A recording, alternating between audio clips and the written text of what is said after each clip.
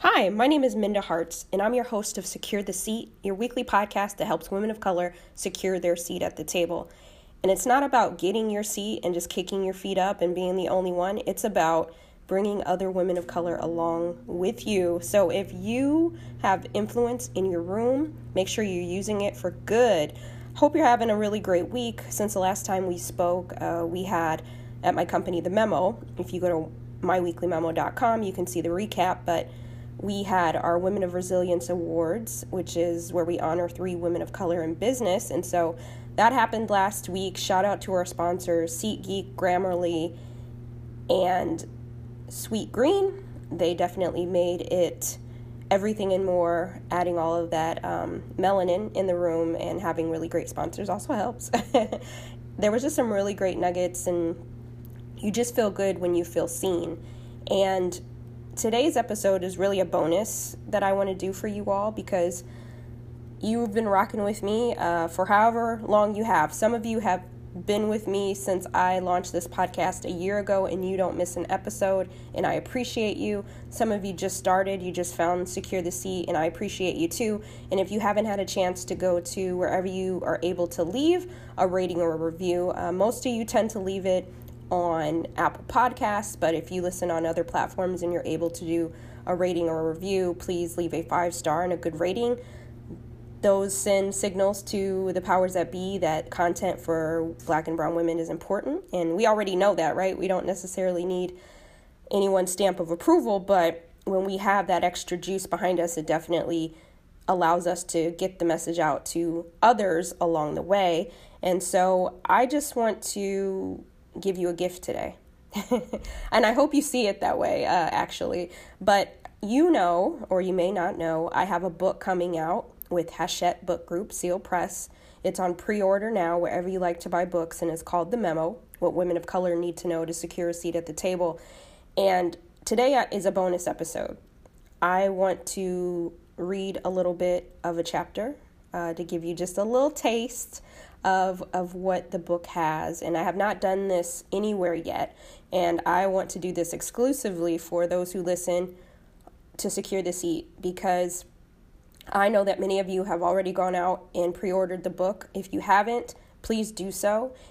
We have a lot of downloads each week, and if each of you would purchase the book on pre-order, that would be awesome, because those pre-orders actually play a really big role into bestsellers list. And so the more we can get those pre-orders in, the better. And so in today's episode, I'm going to read to you just a few little things. I have a chapter called The Ugly Truth, and I'm talking about the ugly truths that happen in the workplace with women of color, with Black women. And here we go. My boss and another colleague hop into the rental car. About 10 minutes down the road, my boss jokes, "You people love your bright colors." He laughed like it was comedy night at the Apollo, and my other male colleague chimed in with his agreement. I will never understand how my nail color turned into a 15-minute conversation on how Black people love bright colors. Mind you, this was from their limited perspective on us people. I laughed it off. Despite being internally annoyed and thoroughly confused, I happen to like burnt orange. The last time I checked, Crayola didn't make a special edition of bright crayons for Black people.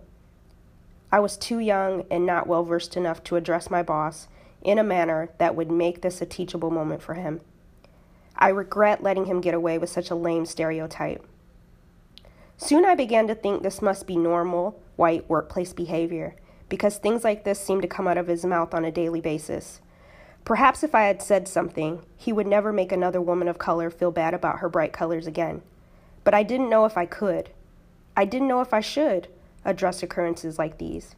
I would tell myself that he didn't mean any harm, so that I could push through my workday and not internalize what he really meant, which was to make me feel different and ostracized. Women of color are not encouraged to speak out on situations that involve race, and when we do, HR isn't always the most welcoming. So that is a little bit of the ugly truth. I know you want to get some more, right? You want to get some more. I'm going to read a little bit more. I'm going to skip a little bit. That was just to give you a little Costco, Sam's Club taste, and I'm going to read a little bit more on this. I spent over 2 decades working in environments where I was the only woman of color in the office, and I learned a lot. I learned how to play the game. I learned how to play it so well you could fly me to Vegas and let me deal the cards. White people are so good at this imaginary game of life and continue to get ahead, mainly because they don't have systemic issues that beat them down each day, so they are free to spread their wings and fly. And I'm not mad at them. I scouted, I studied, I implemented. I wanted to get ahead, but it would take more than a simple Google search to find the rules to this game. No one sends the Black and brown community a care package with the tools we need to thrive in a workplace that wasn't designed for us to advance. Some of us figure it out. Some of us muck it up for everybody else. And some of us want to be the only person of color and decide never to share the secret sauce. I know what it takes, and I'm sharing the wealth. Jesus loves all his children and wants us to win like DJ Khaled, and it takes a particular art. You have to finesse this thing like your name is Bruno Mars. Okay. I can't get too audiobook on you all just yet. I actually have to record my audiobook in a couple of weeks, and I just wanted to give you guys a little sauce, a little flavor of some of what the book is about. And this is just a bonus episode for you to keep encouraging you. I'm just so excited for you all to get your hands on this book in August, because it's so important that we have resources that are talking to us. Oftentimes we have to read career books written by people that don't look like us, and then we have to fit into their box. And now it's time for them to read about our experiences, many of ours. Obviously, I don't speak for every Black woman or every brown woman in the workplace, but regardless of if you work at the drive-through window at McDonald's or you are at the top floor of Google, respect is just a minimum.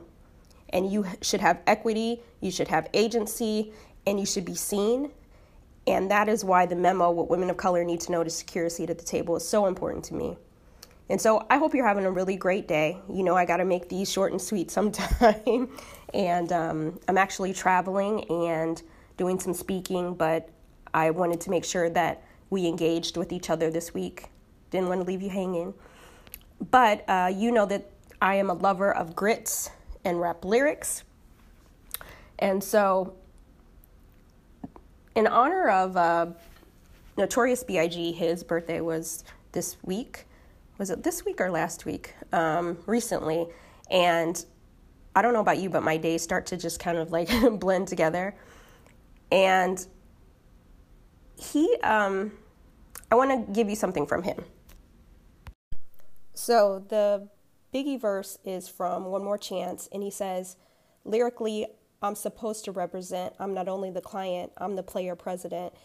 And that really resonates with me because I have to use my platform. I have to be out in these streets talking about how we advance us in the workplace, because if we don't do it, we can't leave it in the hands of anybody else. We've seen doing that really gets us nowhere.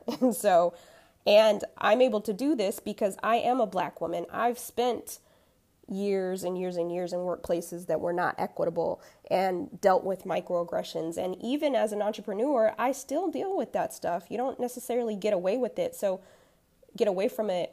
So securing your seat, that is required whether you are in a traditional workforce or you are building your own company. I don't get away from how people necessarily treat and talk to me just because I have my own company now. There's still issues there too. And so I think there's this common thread, but I just love how, he just flexed on it about, I have to represent, I'm on both sides of the table. And so that's my rap lyric for the week. And also securing the seat. If we don't secure it, then we don't leave a legacy for the next woman. And that's the way I see it. And so that's all I have for you today on Secure the Seat, your weekly podcast that helps women of color secure their seat at the table. And this podcast, yes, is geared toward women of color, Black and brown women, but also shout out to my listeners that may not identify that way, because you're learning, you're doing the work, right? You're not asking other marginalized groups how you can be helpful. You're taking that initiative. You're listening each week and taking notes and helping us secure our seat as well. And hopefully you're getting some tips too, so how you can secure your seat if you haven't yet found your voice and you're having some issues with self-advocacy. So we're all in this together. You know where to find me. You can go to mindaharts.com. You can sign up for my newsletter there. And then also you can find me on the Twitter at mindaharts, where I'm most active. Keep securing your seat.